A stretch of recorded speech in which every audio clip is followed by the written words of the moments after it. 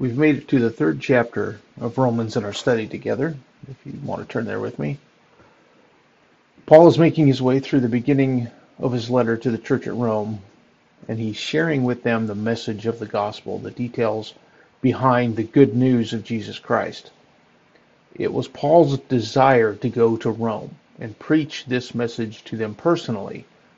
But in the meantime, he pens this letter and sends it to them, which is very fortunate for us because, of course, that means that we have it ourselves. The opening chapters deal with fallen man, which is what we've been studying together. The condition of everyone, people who are unsaved, have never come to saving faith in the gospel, as well as people who are not saved yet, those who do believe the gospel at some point in their lives, but prior to their salvation, the things that Paul presents here are true of them as well. Every single one of us here is being described in these chapters, either as a condition before we came to saving faith, or if there's someone here who hasn't come to saving faith yet, it would describe that person today. Paul started off in chapter 1 talking about how fallen man, is under God's wrath. Man knows the truth, everyone does, but suppresses that truth in unrighteousness. Primarily, the people that he's talking about in chapter 1 are Gentiles, because all that they know are basic truths, God's general revelation, which they ignore and suppress. Now, if people who don't know much at all about God are guilty before him because of how they suppress what they know, then what does that say about people who do know about God and yet suppress what they know, outright disobey what God has told them? Well, that's where Paul took us in chapter 2. He progressed on from the general knowledge to those with specific knowledge, people who know more but still disobey God. What about them? Do they have an advantage over others? No, Paul told us. God will judge all men impartially, but he will judge them based on what they know. It's been pointed out that if he judges them based on different standards, some that know just a little bit, others that know more, then how is that impartial? The impartiality comes from the fact that he will judge them both. No one gets a pass. The one who knows basic right from wrong, don't steal, don't kill, etc., will be judged based on those basic things that all men have in their hearts, the laws that God has put there that convict their conscience. They will be judged based on that, and they will stand condemned. But if someone has God's word, if someone knows for sure that something is wrong, has been told directly that there are certain things that they should do and that they should not do, then when those people disobey that, they will be judged as well. They don't get a pass. As we moved through chapter 2, we saw in verse 17 that Paul was leading us into a discussion about the Jews, because as Paul was writing, it really was a difference between Jew and Gentile. The Gentiles were like those in chapter 1 who had no instruction from God. The Jews, on the other hand, were like those who started off chapter 2, who had been given the law of God, who knew right from wrong because they had been told what was right and what was wrong.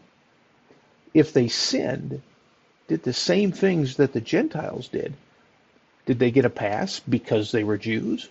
No, not at all. You see, that's what the Jews came to believe about themselves, that just because they were Jews, they were God's chosen people, and they got a pass, quote unquote, when it came to their sin. They looked at the Gentiles, saw them as hopeless, far removed from God, and considered themselves to be saved just by association with the things that God had given to them. We looked into chapter 9 a couple of weeks ago, and we'll see it again when we get to that chapter. But in chapter 9, Paul will list out various advantages that the Jews had, and they did have them, though they were things that they had. They were Israelites, adoption as sons, they had the covenants, the giving of the law, temple service, promises, the fathers, and of course it was through them that the Messiah came into the world. All of those things God had indeed given them. But what he didn't give them was a free ride when it came to sin. That's not how it worked. It was never how it worked. The end of the chapter, Paul focused on two things, the law and circumcision. When it came to the law, that was Israel's instruction guide. It was their advantage from God's word. He told them what it meant to be righteous before him, told them what it would take. In effect, told them what was right and what was wrong. But the law was something that they could never keep, and it was never intended to bring them salvation. It was a standard by which they could see their need for salvation. That's what they got wrong. They turned it into a works-based system, and it was never meant to be that. Circumcision was an outward sign. It was a physical sign for the male members of Israel to show that they were set apart as God's people. But it was also meant to be an outward sign of a changed heart. In the final verses of chapter 2, we saw what Paul said a true Jew really was. He said in verse 28, "For he is not a Jew who is one outwardly, nor is circumcision that which is outward in the flesh, but he is a Jew who was one inwardly. And circumcision is that which is of the heart, by the Spirit, not by the letter. And his praise is not from men, but from God." Being a true Jew was not merely a matter of your heritage, being a descendant of Abraham, being part of that chosen nation. But there must also have been a change of heart. It was a matter of the heart. And we looked at several Old Testament passages that showed that the condition of the heart was always in view for what God considered acceptable. There was always a circumcised heart that had to be present in order for someone to truly belong to God. And so, with these verses here, that's what Paul is reiterating. Not stating anything groundbreakingly new, but merely saying that for a Jew to truly be a Jew, he must also have his heart right before God. Keep in mind, this is all still within the discussion on fallen man. The Jew that Paul is talking about here is one who, it's being revealed, isn't saved. By his deeds, his actions, he's in sin. He is proving himself not to be practicing the law. He is proving himself not to have a heart that is circumcised before God. And now, as we come to chapter 3, we're going to see him continue with this same line of thinking. The same train of thought applies here as well. What he's going to do to start off the chapter is ask a series of questions, going back to that dialogue type of argument that he started to employ back at the beginning of chapter 2. He's going to ask and answer a series of questions that are designed to take the inevitable criticisms that are going to arise from his previous statements about the Jews and give answers to them before they even have a chance to be asked. Some say that Paul is addressing things that may have really been asked already in Rome. Maybe there was a group of Jews that had some issues with him already that he had to address. And when we get down to verse 8, we'll see that there is some of that going on. But for the most part, I think Paul is simply dealing with the logical arguments that will arise from his previous comments. And employing this dialogue tactic gives him a mechanism to further his discussion on the gospel. So look with me at how he starts off verse 1 of chapter 3. Then what advantage has the Jew, or what is the benefit of circumcision? So you see right here from the beginning, this is a continuation from his previous comments at the end of chapter 2. He just said, he is a Jew who is one outwardly, and circumcision is that which is of the heart. Paul, you just attacked our identity. Those things that we hold near and dear, national physical heritage, our sign of the covenant between God and Abraham. And now what? Do those things not matter? Is there no advantage to being a Jew? No advantage to being a descendant of Abraham? That's really the question here. Is that what this means, what his previous comments in chapter 2 would indicate? That's actually what many say today. when they take Paul's words at the end of chapter 2 and try to say that now the church is the new Israel, that the Jews of today are really Christians because it's all a matter of the heart, and so anyone who has their heart right before God is now a Jew. That's what covenant theology would say about those verses in chapter 2, in verses 28 and 29. But part of the problem with that view, not the only problem, but part of it, is what he goes on to say here in the beginning of chapter 3. It's really the same question.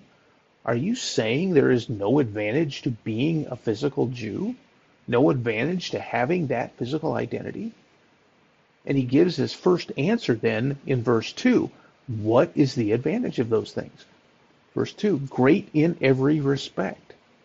As Paul states here, of course there is still advantage in being a physical Jew and having circumcision. Great in every respect. That advantage is not in dispute. The Jew has priority. Remember back in chapter 1, verse 16, the theme of the entire letter is found there. He says, for I am not ashamed of the gospel, for it is the power of God for salvation to everyone who believes, to the Jew first, and also to the Greek. There is distinction here between Jew and Gentile, Jew first, and also to the Greek. Down in chapter 2, he talks about judgment for both Jew and Gentile, and in verses 9 and 10, he uses the same phrase in judgment, whether a person is found to be righteous or condemned. It's the Jew first, and also to the Greek. There is distinction.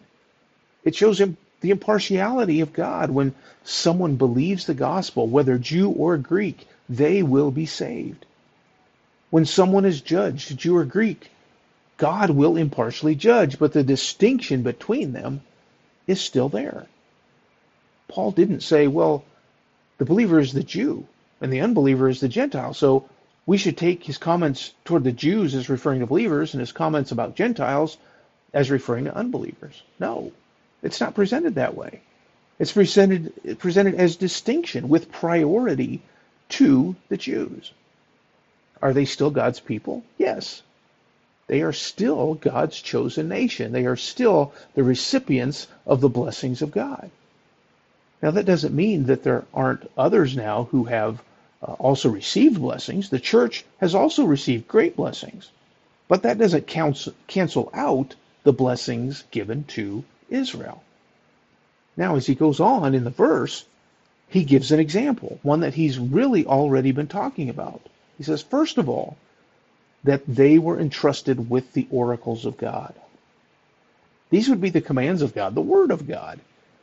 What was he just talking about back in chapter 2? The law. The Jews having the knowledge of the law. Big, big advantage, wasn't it? God had given his commands, his law, to no other nation. I referred to it earlier, but turn back to Romans chapter 9 with me. I don't think this will be a spoiler. It will be a while before we get to chapter 9. But look at verse 3 in Romans 9, where he says, for I could wish that I myself were accursed, separated from Christ for the sake of my brethren, my kinsmen according to the flesh. Now, just a note here, who's he talking about here? Is he talking about Gentiles who have been saved? No. He's talking about his kinsmen, the nation to which he belonged in the flesh, he says. Okay, who's that? Verse 4, who are Israelites, to whom belongs the adoption as sons, and the glory, and the covenants, and the giving of the law, and the temple service, and the promises, whose are the fathers, and from whom is the Christ, according to the flesh, who is over all, God blessed forever. Amen. You see here, Paul still is making that distinction that there is something to the physical nation of Israel. Outlines their advantages. And part of those advantages, the same thing he brings up back in chapter 3. Covenants, giving of the law, promises. All things that we could say are wrapped up in the oracles of God, the very word or utterances of God. Back in chapter 3, he says, first of all, and we might expect him to continue with a list of things, but he won't do that until we get to chapter 9. That's where we see the rest of any lists. But his first of all reference here really is just the priority that he wants to bring out. Just the one example of how the Jews were given the Word of God, promises, covenants, law, all of that. And not just given it, he says they were entrusted with it. This is the word that means to be faithful, or even believe. He's going to use this same word 4 times in verses 2 and 3, talking about the faithfulness of Jews and their faithfulness and God's faithfulness. We'll see that in a few minutes when we get to verse 3. But here, he's talking about how the Jews were given God's word and entrusted with it. It was a requirement for them to not only have it, but to believe it as well. Now look at how they received God's word. Turn with me back to the Old Testament, to the book of Deuteronomy. Deuteronomy chapter 4. God is giving Israel instructions through Moses in Deuteronomy chapter 4. And the chapter starts off in verse 1. Now, O Israel, listen to the statutes and the judgments which I am teaching you to perform, so that you may live and go and take possession of the land which the Lord, the God of your fathers, is giving you. What does he tell them? Listen to the statutes and the judgments, so that you may what? Live and go in and take possession of the land. It's what we talked about in the last chapter. It's not enough to just have the law, God's word. They were supposed to do it, to follow it, believe in what God had given to them. Look at verse 2. You shall not add to the word which I am commanding you, nor take away from it, that you may keep the commandments of the Lord your God which I command you. Once again, they were to keep them. Very important. But what else is important here? You don't add anything or take away anything. God has given you his word. You are not free to alter it. It's entrusted to you as is. What did we see in our last lesson? We looked into Matthew chapter 15 when Jesus was rebuking the Pharisees. They had created their traditions that superseded, even opposed the very law that they professed to uphold better than anyone else. They failed in this command that Moses is giving them here. It was the nation of Israel. In fact, look down a few verses to verse 8 of Deuteronomy 4. Or what great nation is there that has statutes and judgments as righteous as this whole law which I am setting before you today? We're talking about the advantages that Israel had. Here it is. What other nation is there had this law that God had given Israel? No other nation had. You want to talk about whether the Jews had any advantage? Here it is. They were given God's word, the law, the promises and covenants. That's a tremendous advantage. But again, they were given it, entrusted with it to keep it as is, not to add to it and not to take away from it. Turn to one more passage with me, Psalm 147. We see this same thing here as well. This is a psalm praying for the restoration of Jerusalem. And in Psalm 147, look down with me at verse 19. It says, he declares his words to Jacob, his statutes and his ordinances to Israel. He has not dealt thus with any nation, and as for his ordinances, they have not known them. Praise the Lord. So once again, what do we have? The word of God coming to Jacob, to Israel. Verse 20, no other nation had that.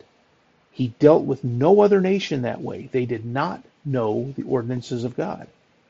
So what God gave to them was an advantage indeed. It was entrusted to them and them alone.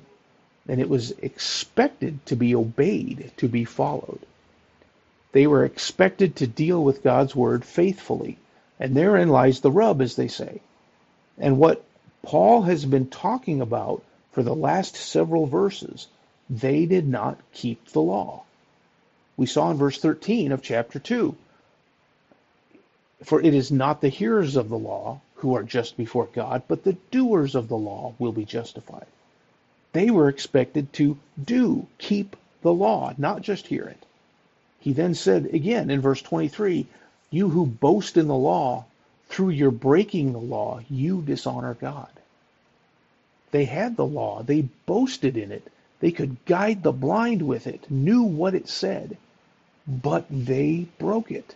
They were not faithful with it. And that's really where Paul is going, where he's going to go next with this line of questions. Was there any advantage to being a Jew? Yes, of course. They had been given the law, the very word of God. But as we've already seen, they didn't keep that. So that brings up the next obvious question that Paul is going to take us through in verse 3. What then? If some did not believe, their unbelief will not nullify the faithfulness of God, will it?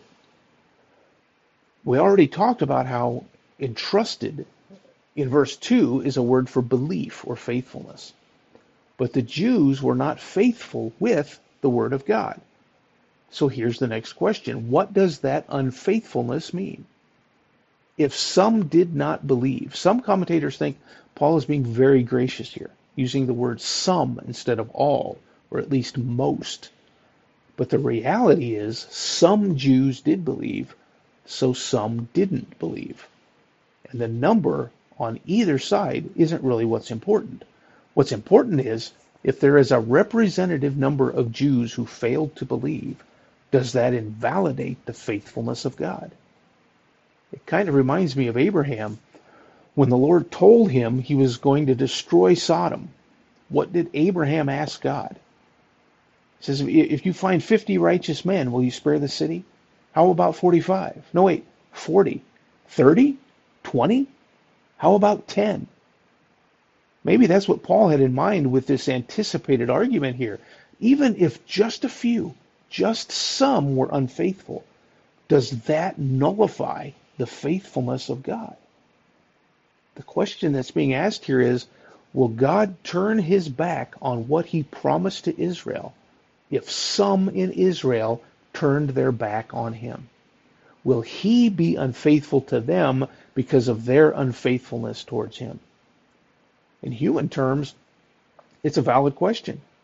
We have agreements with one another. We make contracts with others. And if one party breaks their part of the deal of that contract, then the other party can break their part of the deal as well, can't they? I mean, that's part of what we understand when we enter into an agreement, right? So that's the same question that Paul presents here. If the Jews were unfaithful, even just some of them, to their part of the agreement with God, will God be unfaithful? Well, before we see Paul's answer in verse 4, we need to realize what we're talking about, what we're saying when that God will be faithful or unfaithful to. Remember a few weeks back when we were talking about the law, we looked back in Exodus 19 when God had Moses bring the law. What we know is the Mosaic Law or Mosaic Covenant before the nation of Israel. And in that chapter, part of what God told them was in verses 5 and 6. Exodus 19, 5 and 6 says, Now then, if you will indeed obey my voice and keep my covenant, then you shall be my own possession among all the peoples, for all the earth is mine, and you shall be to me a kingdom of priests and a holy nation. These are the words that you shall speak to the sons of Israel. What did we see there? There was an if-then clause in what God told them. If you do this, then I will do this. If you keep my commandments, then you will be my people. This is why we call the Mosaic covenant a conditional covenant, because it was required for Israel to keep it to receive the blessings from God. If they failed to keep it, then there would be no blessings. Now, we've seen this to be the case, because as we went through chapter 2, we talked at length about how Israel could not keep it. No one could perfectly keep the law. So the blessings of God, salvation for his chosen people, were not predicated on the Mosaic law, because it was a righteous standard that no one was righteous and able to keep. So when this question is asked in verse 3, if the Jews are unfaithful, will that mean that God is unfaithful? That's really not a question that pertains to the Mosaic law, at least not entirely. Because for God to not bless them based on their disobedience, it would not be unfaithful or a breaking of his promise on God's part to not give them those blessings. However, that was not the only covenant that God made with Israel. Prior to the law, God had promised Abraham land, seed, and blessing, and that covenant was unconditional. That covenant was a promise by God that he would fulfill with the Jews, descendants of Abraham, Isaac, and Jacob. That covenant was reiterated to all three of them. And then after the Mosaic law was given, promises were made to David as well. The Davidic covenant, promise of a ruler, the Messiah, that would come through the line of David and rule over a kingdom that would endure forever. And that one, like the covenant with Abraham, was unconditional as well. There was no requirement on Israel's part for God to bring these to fruition. They relied solely on the faithfulness of God to bring them about. So, when we see this question asked here, if some did not believe, their unbelief will not nullify the faithfulness of God, will it?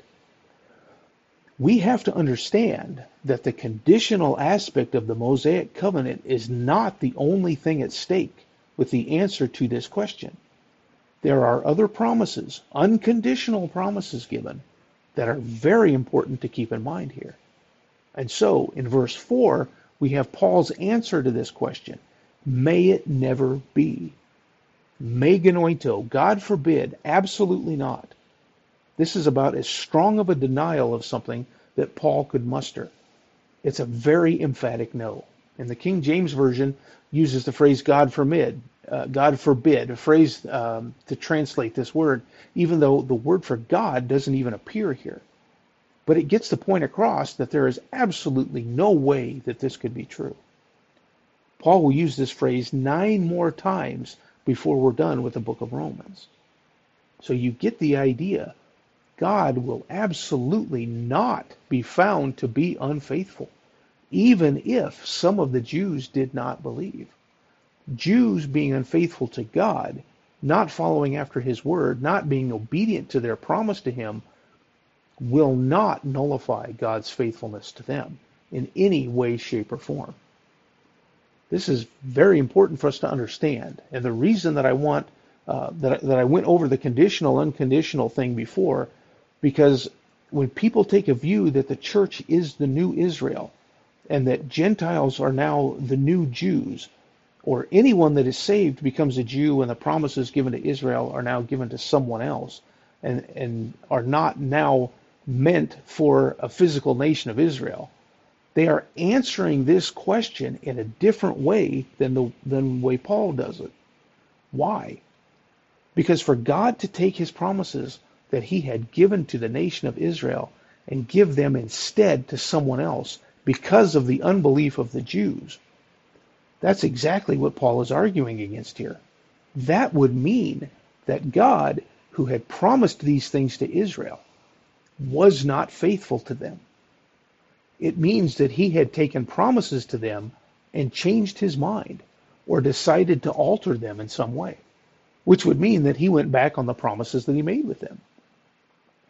Look with me over at chapter 11 of Romans. This ties in with what we're talking about here. Actually, chapters 9 through 11 tie in with what we're talking about here, but we'll just look at a couple of verses in chapter 11.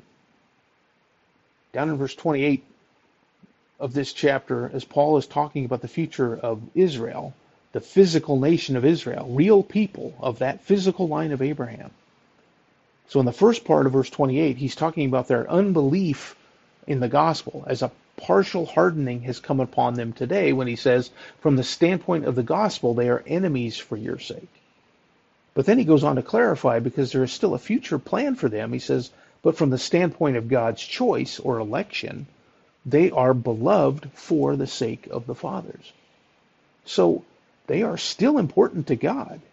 And then verse 29, we see why. It says, for the gifts and the calling of God are irrevocable. God chose them, elected them, He called them. They are His people. He gave them all the promises, entrusted them with His word. And all that He had given to them, could He just take it away? Give it to someone else? No. Why? Because it's all irrevocable. It will not be taken back, will not be given to someone else. God is and will always be faithful to His promises to the nation Israel. In fact, look up at the first verse of chapter 11. See how he started off this entire chapter. I say then, God has not rejected His people, has He? May it never be. And there's our phrase again. Absolutely not. God forbid. Meganoito. Starts off with that same phrase, that same emphatic denial that Israel could ever have been rejected by God. So back in chapter 3, we'll get to chapter 11, not soon enough for me, but we'll get there eventually. But what do we have here?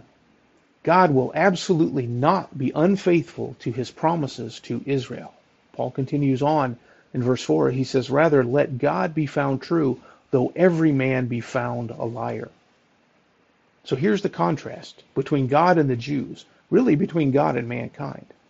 It doesn't matter what anyone else does. God will be found true. Remember the some aspect we talked about in verse 3. What if some were unfaithful? Well, here, we're not talking about some anymore. Now Paul says, every man be found a liar. He says that what others do not influence God. God will be true regardless. We fail to understand that at times. People take that for granted. The Jews took that for granted, certainly. God is the standard. What He has said is the absolute truth. The Jews came up with their own traditions, their own ideas. How did that influence or affect what God said? How did that change the commands of God? It didn't. It didn't change them at all. We would do well to remember that as well. We look around us today. There are a lot of things going on that don't fit with God's word, do they? Society has changed since Paul's day. Actually, with the Roman and Greek cultures, it's probably pretty close, but there are certain things going on today that have changed for us even from 50 years ago. We have open displays of sins going on, celebrating a whole month of pride for sinful activity, just for example. And there are some who would want to say, maybe we shouldn't worry too much about that. Society has changed. Maybe the church should change with it. But you know what? God's word hasn't changed. God and His word have remained true. But what if everyone else disagrees? What if everybody else thinks differently? What if we took a poll of every single person on earth and everyone agreed that something from God's word should be changed? That means then that everybody else is wrong. God is the only one with an opinion that matters. Everyone else might be unfaithful. Everyone else might prove to be a liar. Fine, so be it. But God will never change. What is right and wrong will never change. That should be a great comfort for us. Because as Paul is talking about here, that means that God's promises will never change. Some Jews disobeyed. Will He break His promises to them? No. What if all the Jews disobeyed? Nope. Still no, because God is true. But there's also another aspect of that is relevant here. Look at the quote from Psalm 51 that Paul has here. It says, as it is written, that you may be justified in your words and prevail when you are judged. That last phrase, prevail when you are judged, is really prevail in your judging. If God is true when it comes to His promises, then He is true when it comes to all of His promises. And that includes in His promises of coming judgment. This quote from Psalm 51:4 is a quote of David. After he had been confronted by Nathan about his sin with Bathsheba, he recognizes his own guilt before God. He says in the first part of that verse back in Psalm 51, again, you only against you only I have sinned and done what is evil in your sight, that you may be justified in your words and prevail or are blameless in your judging. What's David saying? He recognized that the judgment of God will rightfully fall upon him for his sin, that even in his judgment, God is blameless. People have no problem, usually, with talking about how good God is. When it comes to his love and his blessings, God's blessings rightfully fall on everyone. But what about when we talk about his judgment? Then not so much. But it's true. Turn with me back to the Old Testament, the book of Nehemiah, the 9th chapter of Nehemiah. Nehemiah is writing during the time of judgment upon the nation. Both the Assyrian and Babylonian captivities had already taken place at this point, which was, of course, judgment upon the nation by God. Now, in Nehemiah chapter 9, we see both of these things that we've been talking about. God's faithfulness in not only his blessings upon his people, but also in judgment. Look at Nehemiah 9, verse 16. Here was the condition of Israel during that time. It says, but they, our fathers, acted arrogantly. They became stubborn and would not listen to your commandments. They refused to listen and did not remember your wondrous deeds which you had performed among them. So they became stubborn and appointed a leader to return to their slavery in Egypt. But you are a God of forgiveness, gracious and compassionate, slow to anger and abounding in loving kindness, and you did not forsake them. So here we have what Paul was talking about in verses 3 and 4. Israel disobeyed way back during that time, both the northern and southern kingdoms. Yet God did not forsake them. He did not forget his promises to them. Now, does that mean that nothing happened to them? Of course not. Look down a ways. We have several more verses of Israel's deeds during this time, but look down at verse 31. And here we again have that he did not forsake them. Verse 31, nevertheless, in your great compassion, you did not make an end of them or forsake them, for you are a gracious and compassionate God. Now in verse 2, here was the judgment. Now therefore, our God, the great, the mighty, and the awesome God, who keeps covenant and loving kindness, do not let all the hardships seem insignificant before you, which has come upon us, our kings, our princes, our priests, our prophets, our fathers, and on all your people, from the days of the kings of Assyria to this day. The judgment from the Assyrian captivity until now, even after the Babylonian captivity he's talking about here, those captivities were judgments upon Israel. But even in judgment, look at what he says in verse 33.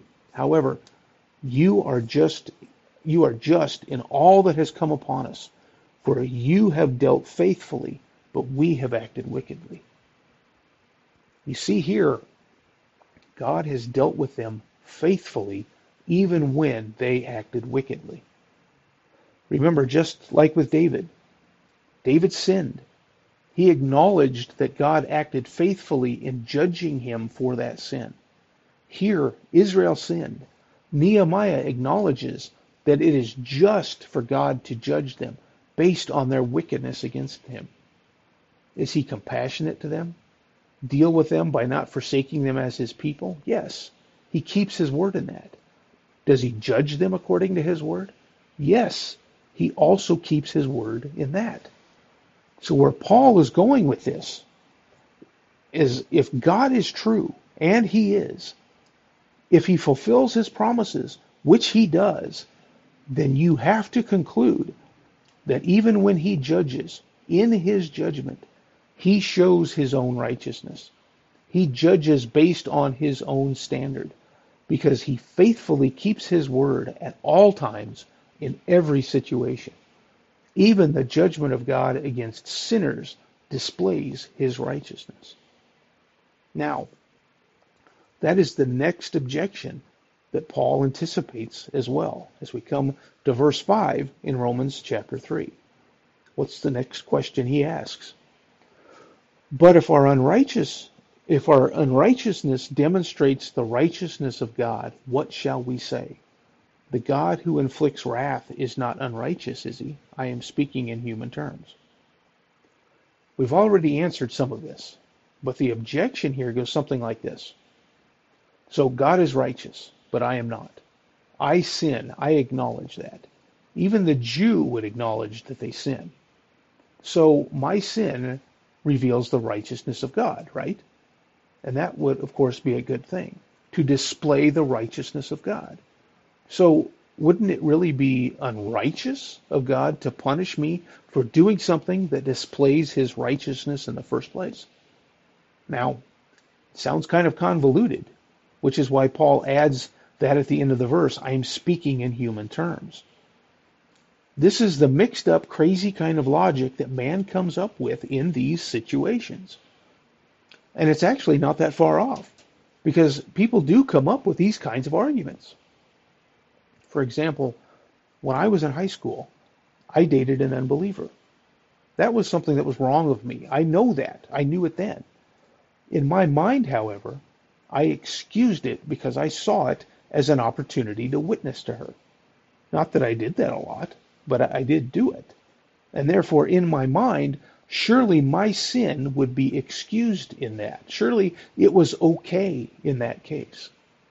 There are other people who do the same things, like excuse affairs that they have, excuse taking of money if they give some of it to the church. And often the excuse will be just like Paul says here. If my sin shows the righteousness of God, then it's a good thing, right? Really, it's the same type of argument that Paul will deal with when we get to chapter 6. Look over at chapter 6 for a second. At the end of chapter 5, he talks about where sin increased, grace abounded all the more. That's in verse 20 of chapter 5. So with the presence of sin, we have grace increasing. More grace is a good thing, right? So that leads to another rhetorical question that he asks in verse 1 of chapter 6. What shall we say then? Are we to continue in sin so that grace may increase? Really, this is that same sort of logic. More sin means more grace. So should we just keep sinning? Verse 2, may it never be. How shall we who died to sin still live in it? Once again, there's our phrase, God forbid, absolutely not, me genoito. And back in chapter 3, he has the same answer once again, down in verse 6. May it never be, for otherwise, how will God judge the world? Would God be wrong to judge someone for sinning if that sin displayed his righteousness? Absolutely not. May it never be. Because if it did, how would he judge the world? All sin, everyone's sin, shows the righteousness of God. How is that? Because sin is a failure to measure up to God's righteousness. It's a missing of the mark. The mark is righteousness. Whenever a person fails to hit that, it's sin. Every deed that a person does, Jew or Gentile, is measured up against the righteousness of God. We talked a few weeks back about the measuring stick, holding something up to a measuring stick, to a yardstick. Is it a yard or not a yard? If it doesn't measure up exactly, if it's even 1/32 of an inch off, it doesn't measure up. It's not a yard. That's sin. A deed doesn't measure up to God's righteousness, which is the measuring stick. Then it's not righteous. It misses that mark. So the entire world can make the same claim that the Jews are making here, or that Paul is hypothetically presenting. My sin shows the righteousness of God, so how can that be a bad thing? Even the Jews would agree. That's ridiculous. The Jews would be the first to say the world needs to be judged.